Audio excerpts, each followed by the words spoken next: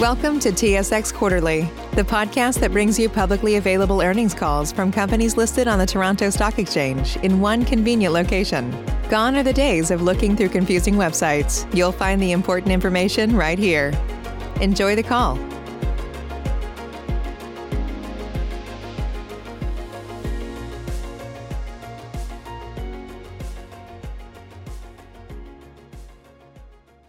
Good morning. My name is Valerie and I will be your conference operator today. At this time, I would like to welcome everyone to the Canadian Tire Corporation Limited First Quarter Results Conference Call. All lines have been placed on mute to prevent any background noise. After the speaker's remarks, there will be a question and answer session.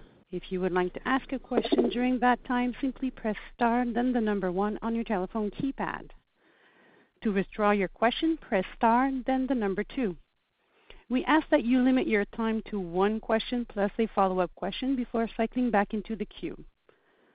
This morning, Canadian Tire Corporation Limited released their financial results for the first quarter of 2021.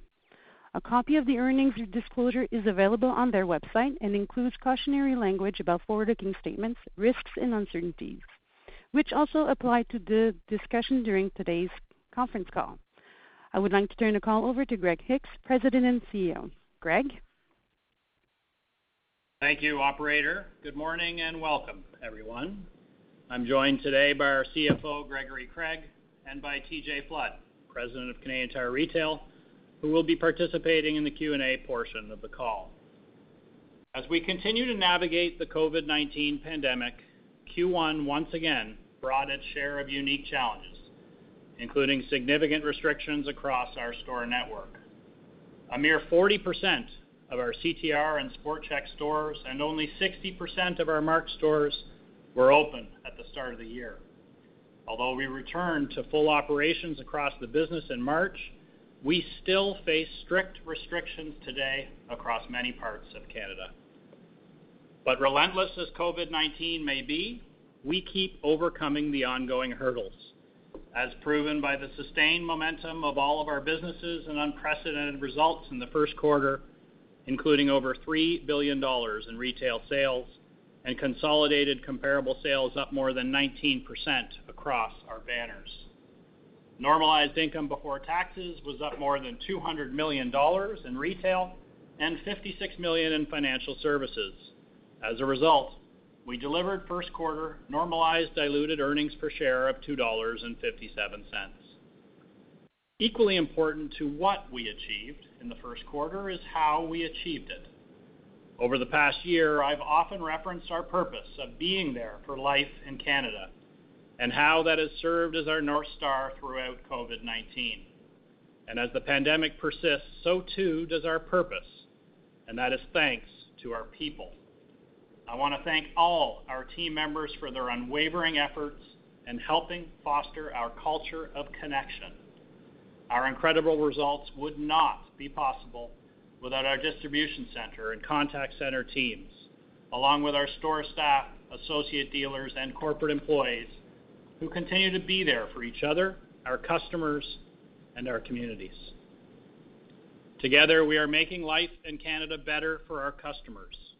Our multi-category assortment across all banners continues to prove integral to meeting the demand for products in backyard living, outdoor activities, and home projects.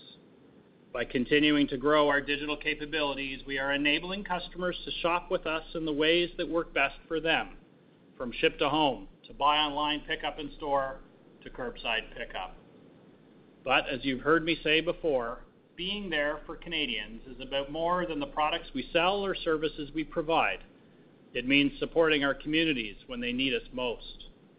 Through Jumpstart, we've accelerated our efforts to help kids reconnect with sport once it's safe for them to do so.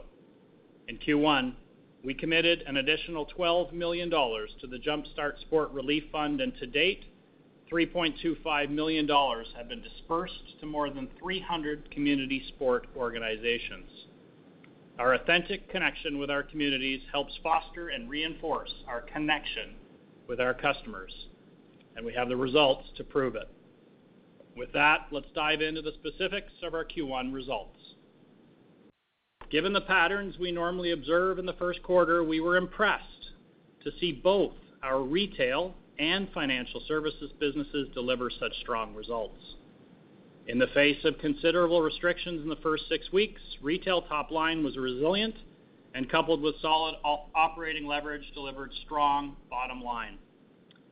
Financial services gross margin and income were up significantly, reflecting strong portfolio risk metrics along with encouraging customer spend and payments trends.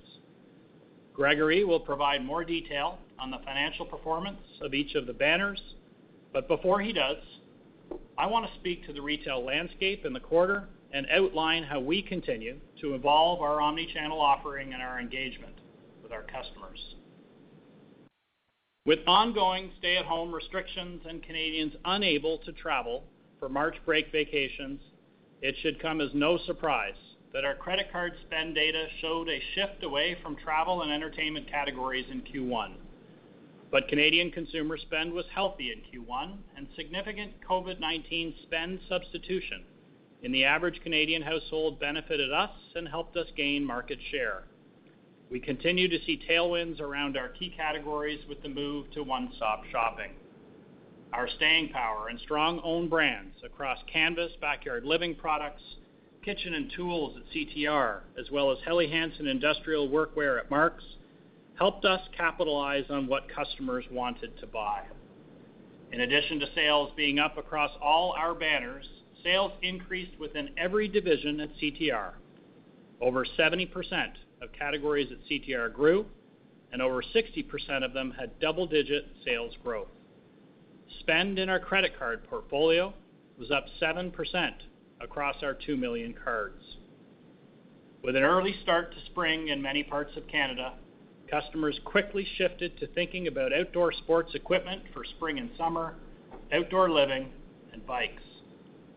As such, we saw an increase in purchases of items like patio sets and products from our backyard fun and gardening categories, driving an increase of more than $100 million across our seasonal living and playing divisions. Automotive categories at CTR were up as Canadians prepared for a summer at home or on the road in Canada. Given the tremendous demand for bikes last year, CTR dealers ordered aggressively and merchandised earlier this year. Our ability to reliably source stock and assemble bikes puts them within easy reach of customers. This is proving to be a differentiator for us in the market and contributed to increased own brand penetration. Across our cycling categories at CTR and Sport Chek, our bike business was up over $50 million compared to last year. Our timing was perfect for the launch of Rally, our newest own brand at CTR, and Diamondback, our own brand for bikes, accessories, and apparel at Sport Chek. As restrictions once again impeded customers' ability to shop in store, they looked to our e-commerce channels to fulfill their jobs and joys.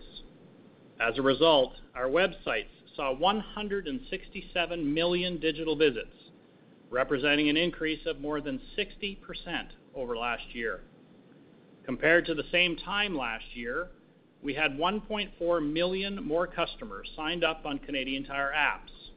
We saw a 13% increase in customers engaging with us in our owned audience channels, such as email, as we grew our list and increased the personalization of our offers. We also increased our ability to engage with customers through our Triangle program, which welcomed another 400,000 new members this quarter. Customer-controlled channel remains important, and we were able to flex and adapt to better serve our customers, offering multiple ways for them to shop with us, including buy online, pick up in store, curbside pickup, and deliver to home. In Q1, we handled almost 3 times the volume of e-commerce orders compared to last year, a total of 4.5 million orders across our largest banners. That translated into almost $450 million of e-commerce sales for Canadian Tire this quarter, with total e-commerce sales approaching $2 billion since the start of the pandemic. Around 3/4 of orders placed were for in-store pickup, and we have significantly sped up our fulfillment times since the beginning of COVID-19. In Q1, the average CTR order was ready for pickup within 3.5 hours, and the average SportCheck order was ready to collect within 1 hour. To further our efforts in this experience, we're increasing the number of CTR stores with pickup lockers, from 25% of our stores having lockers at the start of Q1 to 40% by the end of Q2. We know the amount of time a customer has to wait to pick up their order matters. When we improve wait times, we see an increase in our Net Promoter Score, the measure we use to evaluate customer experience. The adoption of lockers at CTR is playing an important role in ensuring less friction in the pickup process, ultimately creating a more seamless experience and improved customer satisfaction. Customer experience continues to improve as we focus on our critical omni-channel capabilities, and we remain confident that being able to execute across a range of channels will continue to be important for our consumers long after the pandemic. At this morning's AGM, I'll be speaking in more detail about how we are translating our rich customer data into insights to connect with our customers in a more meaningful way. We know we won't succeed by doing things the way we've always done them, which is why we are no longer waiting for customers to engage with us. We are proactively engaging with them across all our channels. Let me give you a concrete example of this. We attracted 1.8 million new members into our Triangle Rewards program in 2020. The old Canadian Tire way would have been to take our chances on whether any of these new customers would show up the following year. Now we're actively managing these 1.8 million new members, using cutting-edge agile methodologies to develop more relevant and personalized marketing and reduce disengagement after the first purchase. So far, this personalized marketing appears to be paying off. We attracted over a third of those 1.8 million customers back to us for an average of 4 visits in Q1. We're also working on how we transform the digital engagement experience with our credit card holders, customers who are among some of our most active Triangle members. With that, I'm pleased to announce that Ayaz Pira will be joining us on June 1st as President, Canadian Tire Financial Services, and President and CEO, Canadian Tire Bank, assuming the leadership of the bank from Mahes Wickramasinghe. Ayaz has significant experience in and knowledge of digital transformation, and we look forward to welcoming him to the company and benefiting from his skills and leadership. And with that, I'll hand it over to Gregory to take you through the financial highlights of the quarter. Thanks, Greg, and good morning, everyone. As Greg has said, it was a great quarter for CTC, both from a sales and a profitability perspective. We were pleased with the reported diluted EPS of $2.47, compared to the 22-cent per share loss from Q1 a year ago. And after normalizing for $9 million in operational efficiency charges, our normalized diluted EPS was $2.57 in the quarter. As a reminder, last year the COVID-19 pandemic and related market disruptions had significant impacts on our business, affecting our consolidated earnings by $94 million and our EPS by approximately 96 cents in Q1 2020. In addition, 2020 was a 53-week year. Consistent with our past practices and to ensure better comparability, we have provided comp sales growth on a time-shifted basis. This means that sales from week 1 this year are compared to sales from week 2 in the prior year. In contrast, retail sales growth is calculated without any adjustments. This drives some difference between retail sales and comp sales results in the quarter, particularly at Mark's and SportCheck banners. With this, let me take you through a few of the financial highlights in the quarter, starting with sales and revenue. In the first quarter, we grew our retail revenue by $566 million, or 27% excluding petroleum. CTR revenue growth was the real standout, increasing $489 million, or up 35% in the quarter, surpassing comp sales growth of 19%. Strong dealer demand remained the primary driver this quarter. Dealers ordered in response to the continuing consumer demand and to rebuild inventory in seasonal and non-seasonal categories. And through our strong vendor relationships, we were able to secure inventory and meet their needs. More than 60% of the dealer shipment growth was to support spring-summer outdoor activities with products such as patio furniture, inflatable pools, barbecues, and bikes, all categories with a strong sell-through last year. And dealers also continue to replenish life-at-home categories, such as kitchen, tools, and paint. At SportChek, revenue increased 7.2%, while comp sales were up 18.7%. Exceptional performance in March accounted for 50% of the total sales as customers returned to the stores, and again, against a late March a year ago when stores were closed. With the early arrival of spring, we saw record sales in cycling as well as strong demand in fitness-related categories such as athletic footwear and kids apparel. At Mark's, revenue was up 15.3%, while comp sales increased 22%, with leading performance in the industrial categories. Additionally, we had good traction in our young adult segment with brands such as Levi's, Carhartt, and Saks, driving growth in men's and ladies' casual wear and accessories. With respect to e-commerce demand, we were very pleased with the contributions of the buy online, pick up in store channel across all of our banners. While it has been a staple at CTR for several years, the channel was not available at SportChek or Mark's until its introduction in Q3 2020. And in Q1, it accounted for 57% of the e-commerce orders at Mark's and 19% of the orders at SportChek, a strong indication of its relevance with consumers. And at Helly Hansen, we were pleased with their external revenue growth of 12%, driven by strength of the e-commerce channel, which more than doubled compared to a year ago, and double-digit increases in our footwear business. Retail volume drove gross margin dollars, which were up $191 million or 25% excluding petroleum. Normalized gross margin rate excluding petroleum was down 62 basis points, primarily due to a shift in the mix of sales between banners, with CTR, our lowest margin rate banner, driving the predominant share of growth.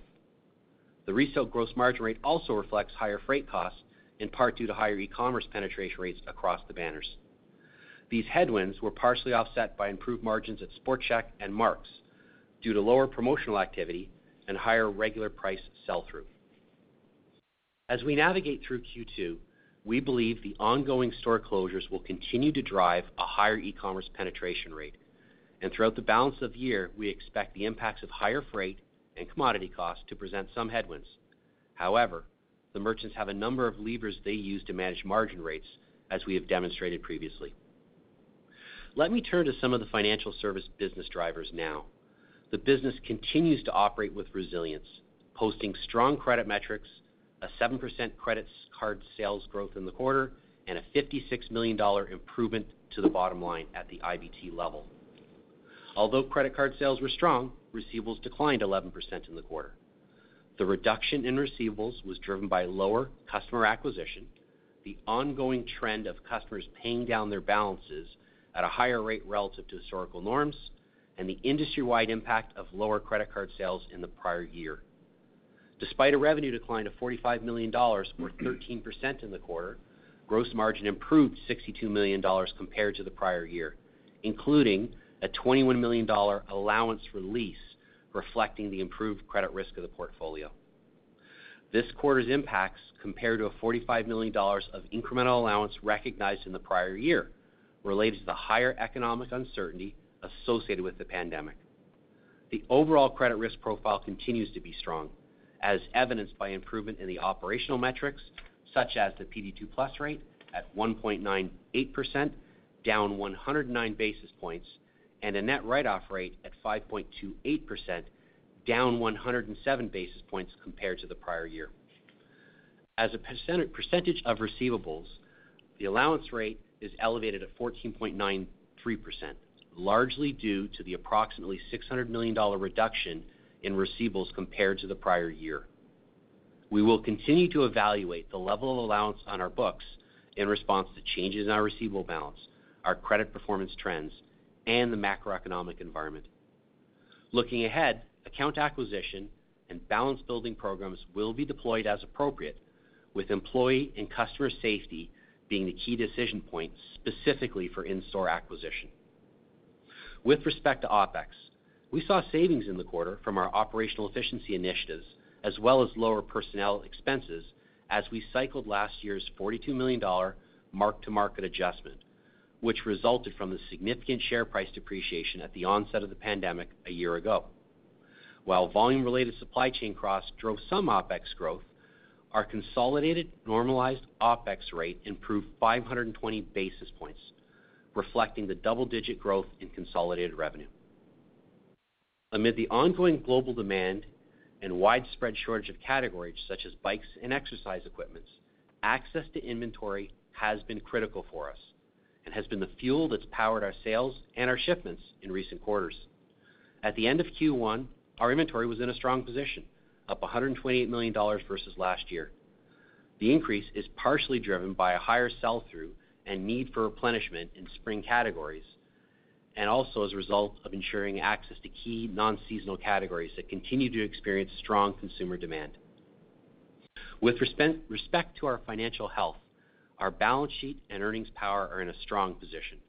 This was recently recognized by S&P and DBRS, as both rating agencies reaffirmed our investment-grade credit rating, and S&P revised CTC's outlook to stable. In light of the ongoing uncertainty related to the pandemic, we still don't believe it's appropriate to provide forward-looking information on capital spending or to resume our share buybacks beyond anti-dilutive purposes at this time. Rest assured, our focus remains on investing in our business, be that critical real estate projects or key digital initiatives. In evaluating the efficiency of our capital allocation decisions, we continue to be guided by our retail ROIC measure, and I wanted to highlight that we have made a change in methodology to align to a change in IFRS 16 accounting that came into effect in 2019. Using the updated methodology, our Q1 retail ROIC reflects a rolling 12 months was 12.2% and is approximately 100 basis points higher than the value we would have calculated through our old methodology. But putting the change in calculation aside, we are very pleased with our ROIC performance, up 260 basis points versus the prior year and reflecting the strength in our retail business over the last 12 months. A detailed summary of the updated ROIC methodology is included in the quarterly earnings presentation on our investor website. While there remains uncertainty in Canada due to the pandemic, we are very pleased with the results in the quarter. And I want to echo Greg's comments there, and I want to thank our employees and dealers who continue to be there for our customers. With that, I'd like to hand the call back to Greg for his closing remarks. Thanks, Gregory. Before I close, I want to give you some insight into what we're seeing so far in Q2 and how we're thinking about the balance of the year. In April, we continued to see strong demand in some of the categories that drove our results in Q1. Quarter to date, sales at CTR are up double digit and revenue is strong. We are seeing solid top-line momentum in all corporate banners as they lap more significant closures in the comparable weeks of Q2 last year. And as Gregory mentioned, we have robust inventory levels in place to meet the current demand. We expect spending in some categories to ease as we move through the third and fourth quarters and as we cycle a very robust Q3 and the highest Christmas on record in Q4. Although we all hope the end of COVID-19 is in sight, there is no telling when we'll reach the other side of this crisis. There remains uncertainty around how quickly the current restrictions on retail will be lifted.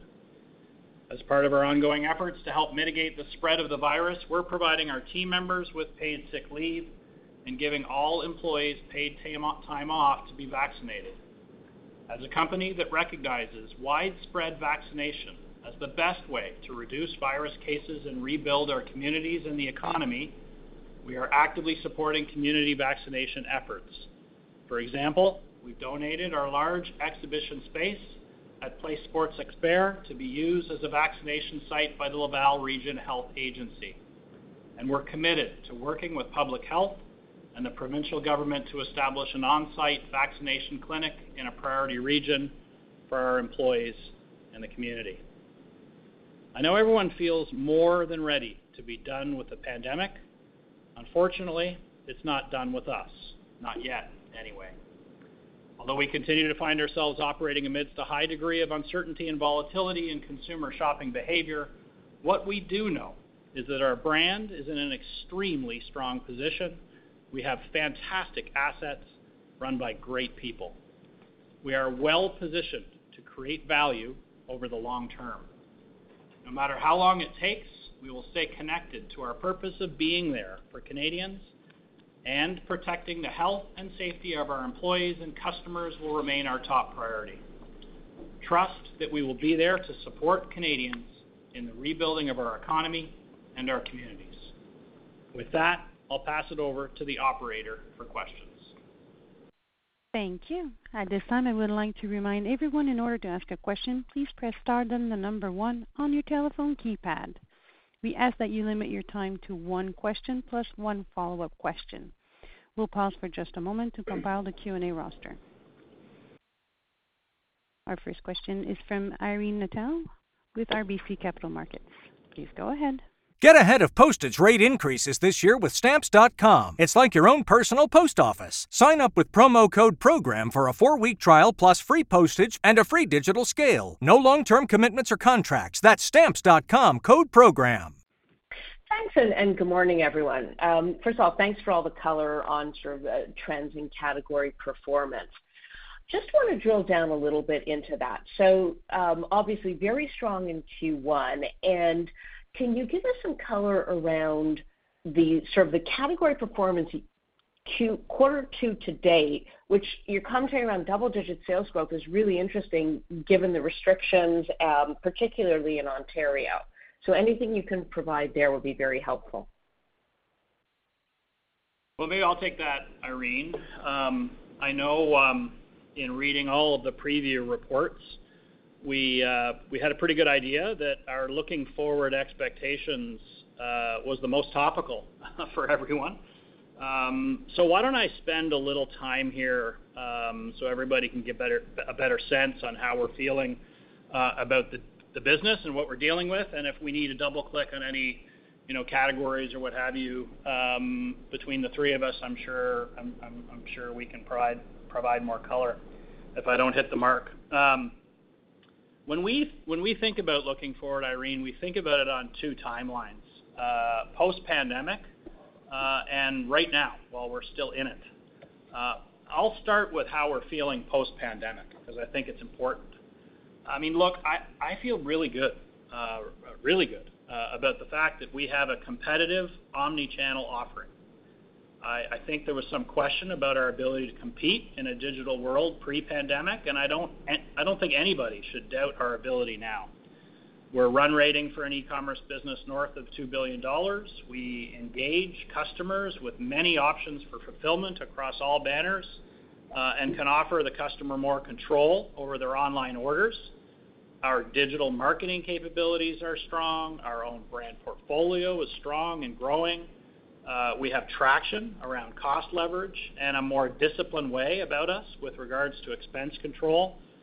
Our customer analytics with Triangle, both credit card and base loyalty, are evolving rapidly, and we have tremendous reach with Canadians. I think we're making great strides from a social impact standpoint. Our culture's in a great spot, as is our relationship with our associate dealers. We're attracting and keeping strong talent, and we're in a strong financial position. I mean, there's a lot to like right now. And although there has no doubt been short-term tailwinds for the demand side of our business, we do feel confident that some of the trends we're seeing here have staying power. If you look at the strength of the housing market and home turnover, the unprecedented level of household savings, the secular focus on wellness, these should help bolster demand for our categories even once spending on travel and entertainment starts to bounce back. We believe we're continuing to build market share, especially as we acquire and engage new customers through Triangle and Canadians are reintroduced to Canadian Tire. So we feel confident in our ability to continue to grow share and the top line in the future and emerge from the pandemic in a stronger earnings position than when we entered it. But as I said in my prepared remarks, COVID-19 is not done with us yet. It's still obviously very difficult to predict the future right now. Still lots of uncertainty. We aren't a food or drug retailer, so unlike others who are providing visibility, we're dealing with significant restrictions and closures impacting our business right now today. So I think I would start in the more short term with the biggest understatement I could deliver, and that it's really hard to forecast the top line looking forward. I wouldn't have forecasted the restrictions we find ourselves in if you asked me a few weeks or months ago, so asking me to comment on a few months out is near impossible. Look, here's what I know. We had a strong April, which we called out in our remarks, but we have more than 2/3 of the second quarter in front of us in terms of sales. And the numerator gets much bigger as we are now comping weeks where stores were reopened and had large sales increases last year. And I still don't know when our stores are going to open in Ontario, and it's 40% of our revenue. So this is why it's so difficult. You've heard me talk about the fact we plan in seasons, and we're doing the best we can to try and plan as close into customer demand activity as possible. What I can tell you with certainty is that we are buying inventory to support incremental growth in the business. We're ready, and the dealers are ready. And I think that's just what you need to do to be ready for in this type of environment. We're really good at sourcing inventory. We're using all of our capabilities. We're using our relationships and our track record with vendors to buy and be a strong channel and partner for them. We can give them growth and reliable payments, which is pretty attractive right now. But figuring out the staying power on the top line is the toughest and most critical. When decisions like shutdowns are still in our midst, volatile sales activity is what results. So hopefully as we move through Q2 here, and we have a few regions, you pick a region like BC as an example, or Ontario when it reopens, where the comparative periods have less noise, we should be in a much better position to glean more insight in terms of customer demand patterns and unpack some of that color for you at our next call. That's really great and really helpful. Thank you. Just to follow up, if I might, which is obviously now with Triangle and sort of the growth of the credit card and membership, you have a lot of very granular data. So what is your granular data showing you about the purchasing patterns of your customers year over year, and also sort of your share of consumer wallet in key categories versus other retailers?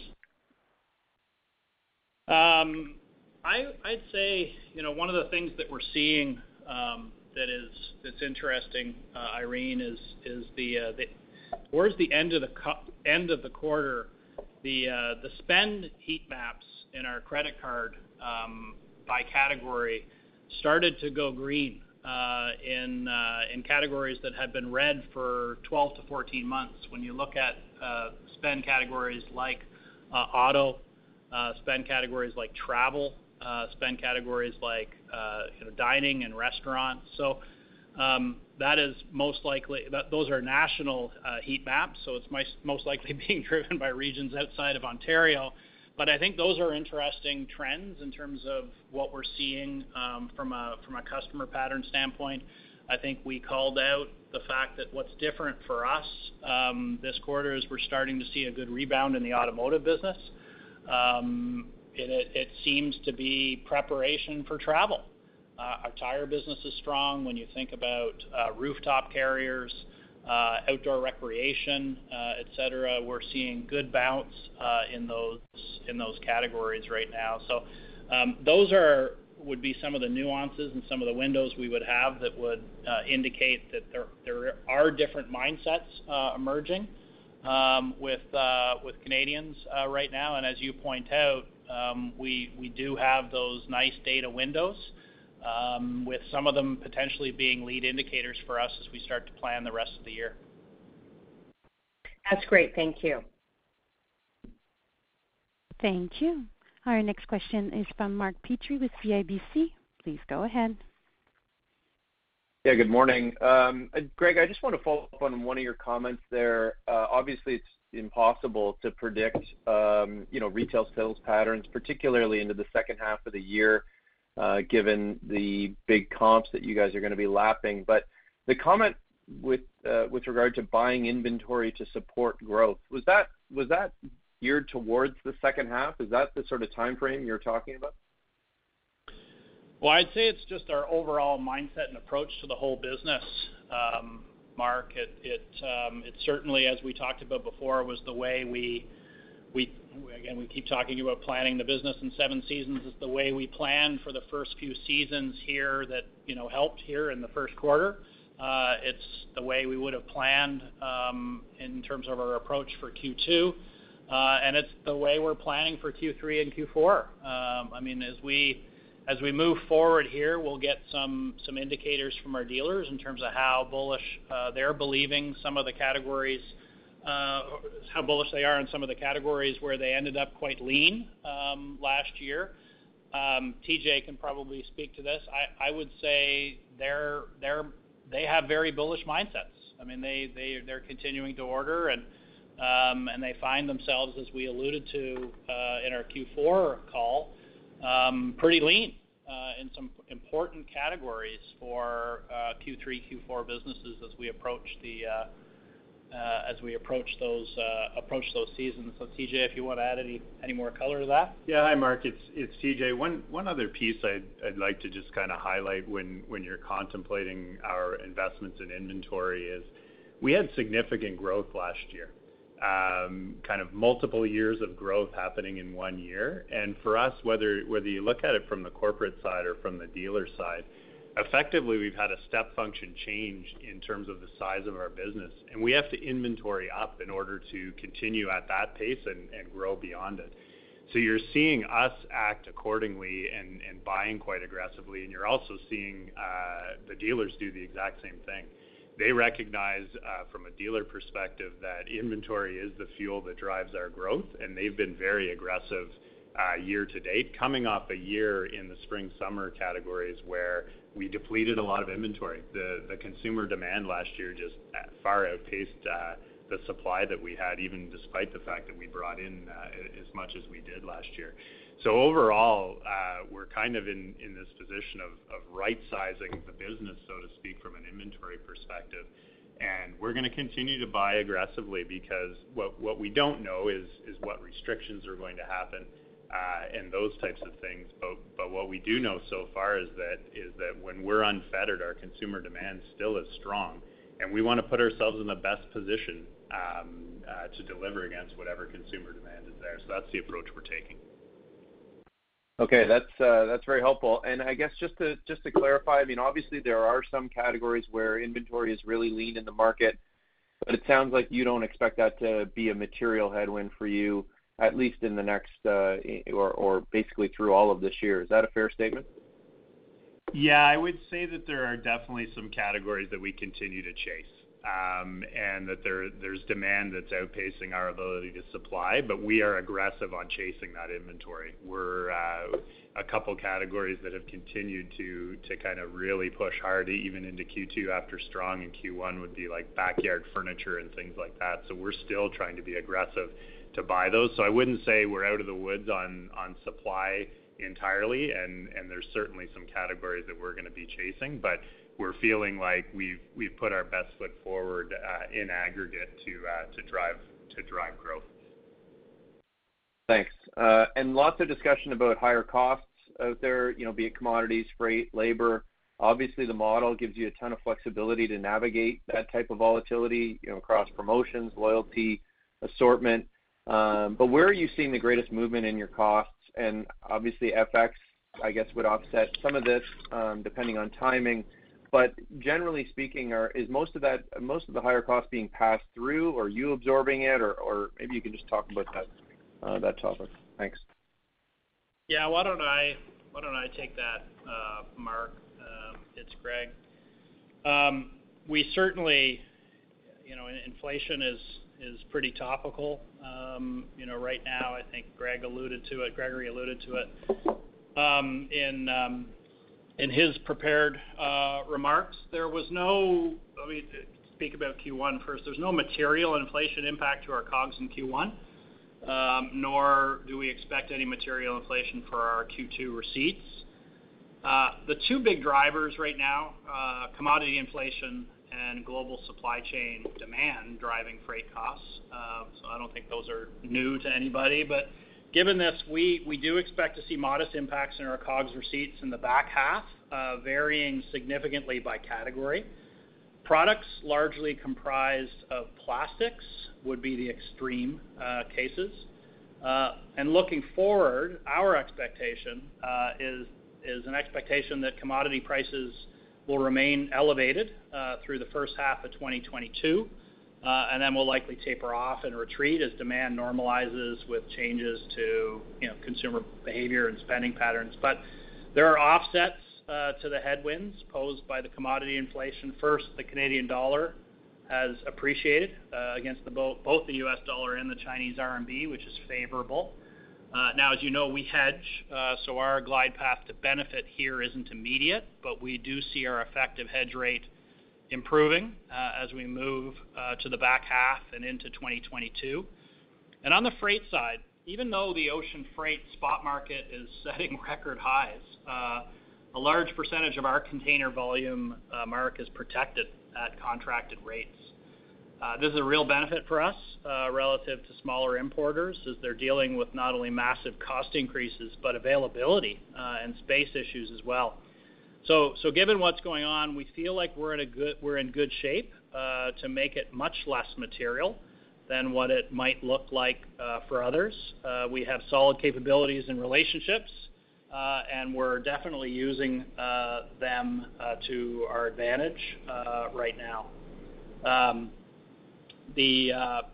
TJ's talked about the fact that we're not going to give an inch competitively.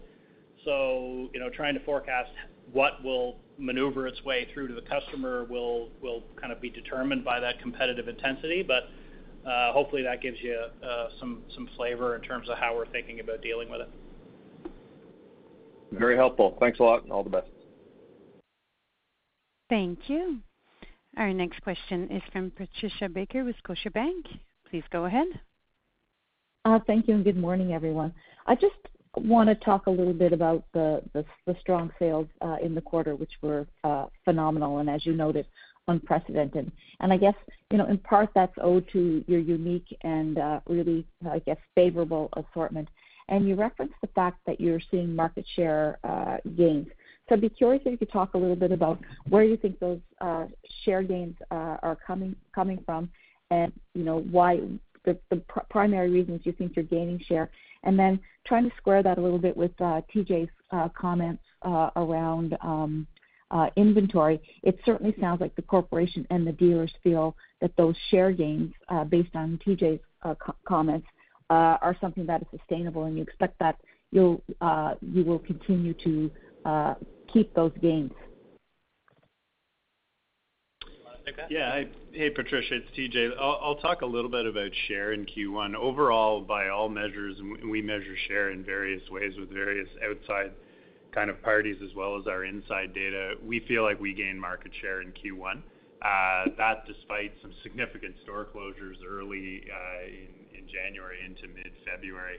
I think there's a lot of substitution spend that we're benefiting from. As Greg alluded to earlier, a lot of kind of spend that traditionally might have gone into travel or entertainment is heading towards the categories in which we compete as folks are hunkered down in their homes and looking for ways to entertain themselves and with boredom busters and things like that.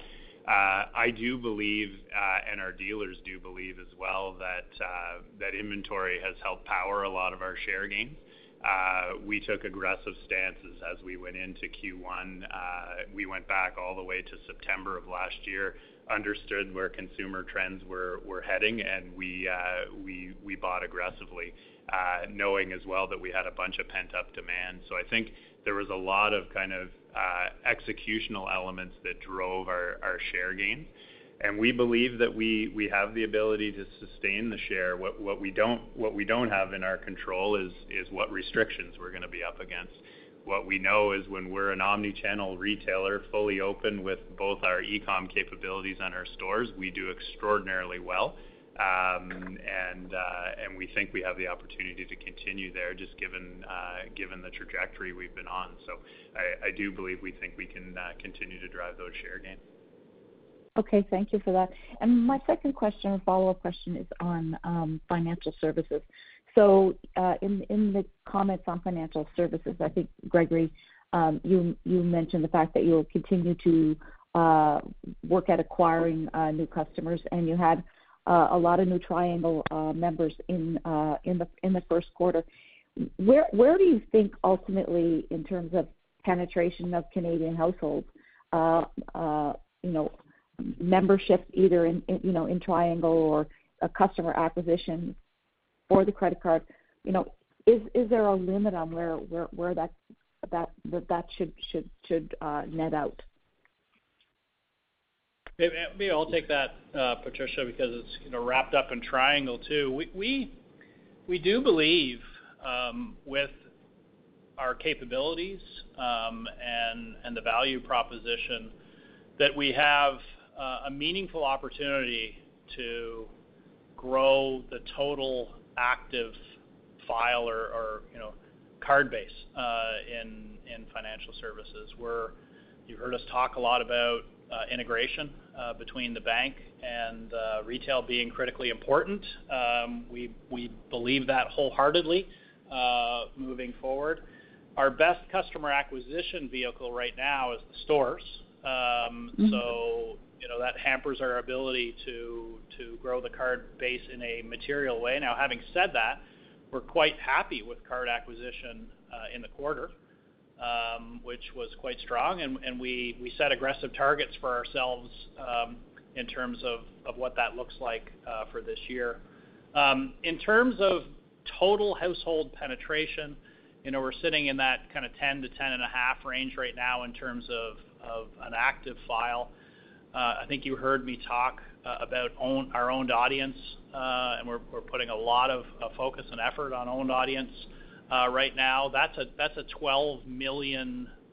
That's at 12 million. So there's more reach in our owned audiences. Those are people who have opted into our app or our email from a notification standpoint. So we do believe there's an opportunity for us to grow total household penetration of the Triangle membership program, and the more kind of universe of Canadian households that are part of the program, it's a pretty good acquisition lead for the credit card. I know Gregory wants to weigh in here too. Yeah, I wanted to emphasize that last point, Patricia. Is if you think about it, I mean, as you know, the store is the main source of acquisition. It's just such a rich pool of customers for financial services, and for all intents and purposes, we haven't really been in the store for the last 12 months in any scalable manner. So when we feel comfortable that we can go back, safely for, as I've said, customers and employees, I think there's lots of availability to grow, and I just wanted to echo Greg's comment around a really healthy way to grow the card business is as well to convert loyalty customers to credit card customers. And I think, as we continue to integrate Triangle even more, I just think the pool for the financial services division to continue to bring more customers other ways to earn Canadian Tire money is even faster. So I think the opportunities are there. It's just, I think we want to be careful about not going too quickly with the store acquisition side of it. So I think we're still a little bit away from that, Patricia, but once we get through and the world is, knock on wood, back to some sense of normality again, I think we're very optimistic about being able to grow that card file again. Okay, thank you both. Thank you. Our next question is from Brian Morrison with TD Securities.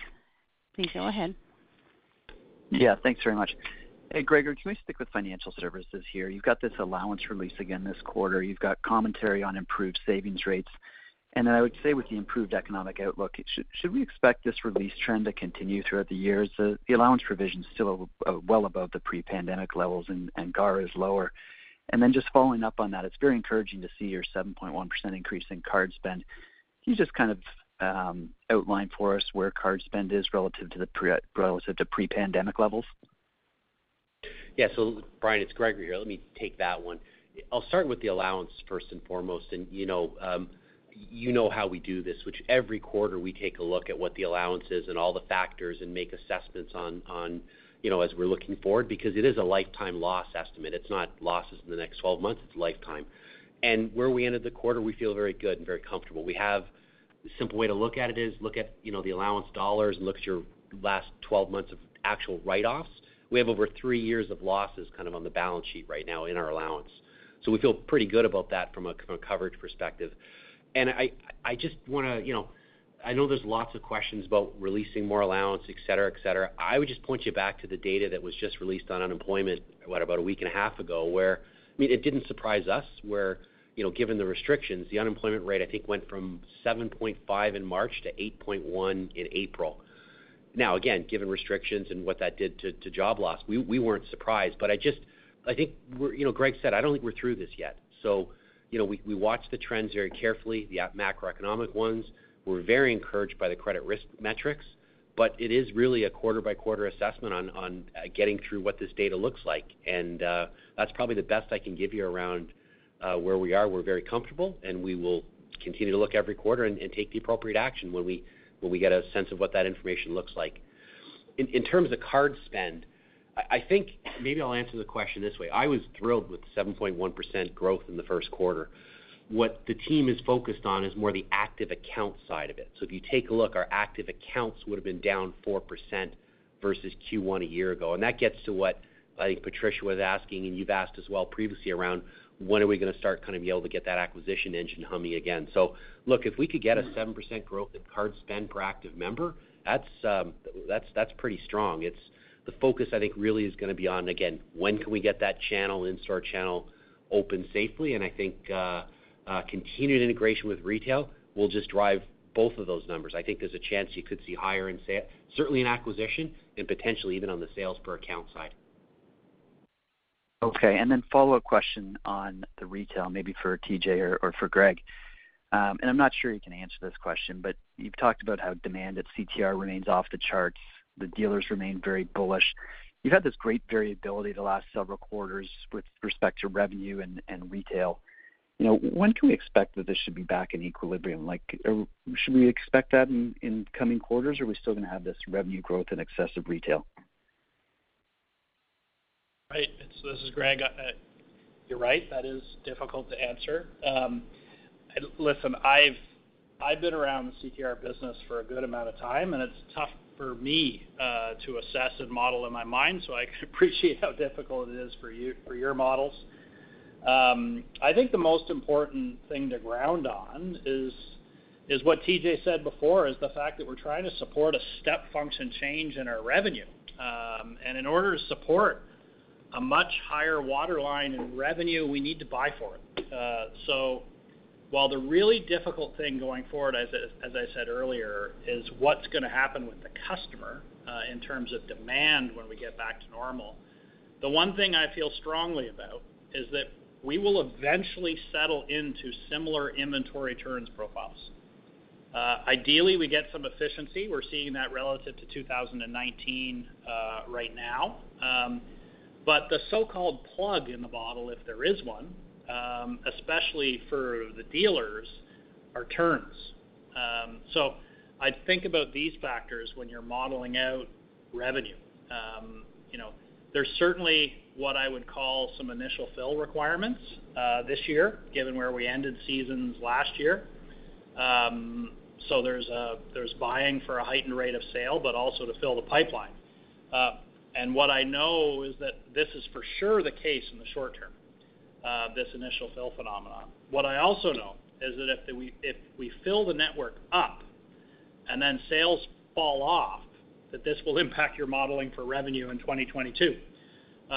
So from that standpoint, understanding the model and relationship between sales and revenue is pretty easy. So all that to say, I think the customer is going to dictate the volatility going forward, and we're just going to be ready in the short term from a demand standpoint. So hopefully that's helpful a little bit. All right. Thanks very much for the color. Thank you. Our next question is from Peter Sklar with BMO Capital Markets. Please go ahead. Okay. I'm just wondering if you could talk a little bit about the performance of the Ontario Canadian Tire bannered stores. So my understanding during the lockdowns would have been that you would not have allowed store pickup. So the customer was not allowed to come into the store to pick up. So you were limited to curbside. So earlier in your discussion points, you were talking about, how well pickup is doing. So if my description of what was what you were allowed to do and not allowed to do was correct, can you talk about how the Ontario stores did, given that they were limited to curbside? Yeah, Peter, it's TJ. I can take that one. You are correct in your assessment for how the Ontario stores had to operate. Pretty much starting Boxing Day right until mid-February, we were only open for curbside service through our e-com channel and also by appointment within auto service. So during that time frame, our sales were, I would call them resilient. We were obviously down, comping what we would have when we would have been fully open. But then we also saw a kind of pent-up demand phenomenon when we opened back up in March and finished the quarter very strong in Ontario. As you go into Q2, it's a little bit different from a comp perspective because the restrictions are there. But up until a couple of days ago, we had similar restrictions last year. So right now, as we're sitting in Ontario, we've had quite strong sales in Ontario up until the last couple of days because now we're starting to comp being open last year. Not only open, but open with massive pent-up demand after being closed for a month. So a lot of variability in performance when you're opening and closing like that, but hopefully that gives you some color on how we performed. Yeah, no, I get that. That was good. And then my follow-up question is, as you know, due to the, generous benefits that are being offered by the federal government, in terms of wage supplementation, are the dealers having any trouble getting people to come into work? Is that an issue for them? Yeah, Peter, it's TJ. Over time since the pandemic started, labor is always something that we're levering up and down, and I think as the demand at Canadian Tire went up extraordinarily in a very short period of time, there definitely were some challenges getting labor across the country. But our dealers do an extraordinarily strong job of managing their business very tightly that way. They've upped their recruiting efforts and those types of things. But I think it's safe to say that labor has been in certain markets, particularly in some of the markets at West and in Ontario. It has been tough at times to get labor, and it continues to be as we go forward here. Okay. Thanks very much. Thank you. Our next question is from Vishal Shreedhar with National Bank. Please go ahead. Hi, thanks for taking my question. Just wanted to get your perspective on the margin sharing arrangements with the dealers at CTR. Given the large comp in Q1, should we expect a favorable true-up in coming quarters related to that agreement? And if so, when should we expect it? And can you offer us any help on how we should think about that benefit if it in fact is expected to come? Hey, it's Gregory here. I'll take that one, Vishal, and you can ask a follow-up hard accounting question for TJ. I think, as you know, the complexity with the margin sharing arrangement is when our dealer year ends are, right? So they're not all in one day. So if we have 492 dealers, they kind of vary throughout the year. So to answer your question, when we do the accrual, we're doing it kind of based on year end and projection. So we actually did a true up this quarter for our estimate from that we made in Q4 because we had some more dealer return year ends come in, and we did actually increase the accrual a little bit. So we did increase the margin a little bit relative, not anything near what we would have done to Q4. That's why we really didn't call it out because it wasn't nearly as significant as it would have been in the previous quarter. But there'll be an adjustment in Q1, and there might be a small adjustment in Q2, depending on the returns that kind of cascade in. As it relates to what we'll book in Q4 of this year, there's lots of time left. So yes, it's a good start to the dealers with the comp that you've seen, but there's lots of year left, and I think we'll be in a better position to talk a little bit more about that, maybe kind of certainly Q3, Q4. But it's early to talk about kind of what we'll think about for MSA in the fourth quarter at this stage, I would say. Okay, and just in terms of the heuristic of it, if the retail sales come in stronger than CTR plan, then there's a true-up going back to the corporate. Is that a fair way to think about it? Well, it's broader than just sales, right? Think of dealer profitability. So it's, you've got to remember, they've got to manage margins, they've got inventory, they've got personnel costs, et cetera. So you have to look at the overall kind of four-wall profitability is how I would say it. So the fact that sales are up, let's not kid ourselves, that's a great sign, but there's more to it than just sales being up, just so we're all clear. Okay, thank you for that. In terms of the owned brand strategy, there seems to be continued traction with that. I'm wondering how management reflects upon that strategy, if anything has changed, and should we expect more acquisitions of brands looking forward?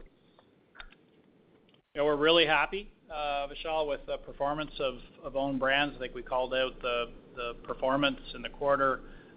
We saw great penetration rate increases to the tune of, I think, 250 basis points in CTR. We're seeing continued penetration momentum in Sport Chek.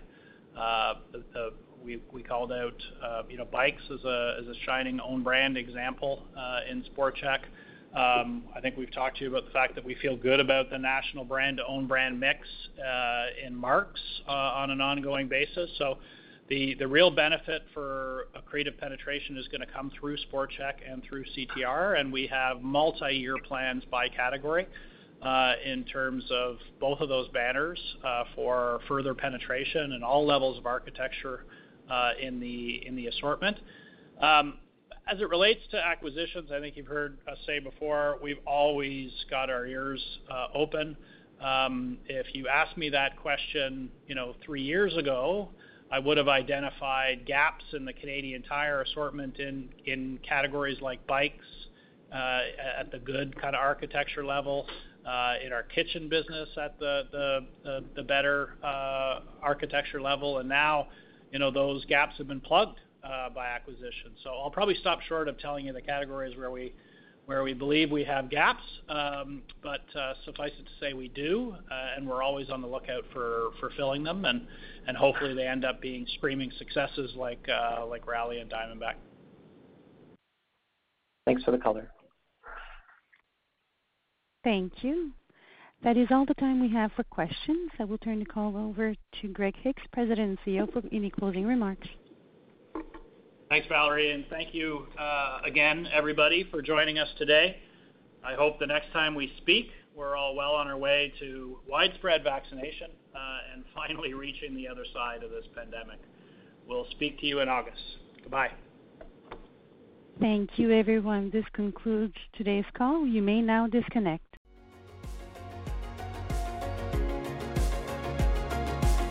Thank you for listening to TSX Quarterly. If you enjoyed the cast, remember to leave a good rating. And remember, for any additional inquiries, please consult the company's investor relations section on their website. See you next time.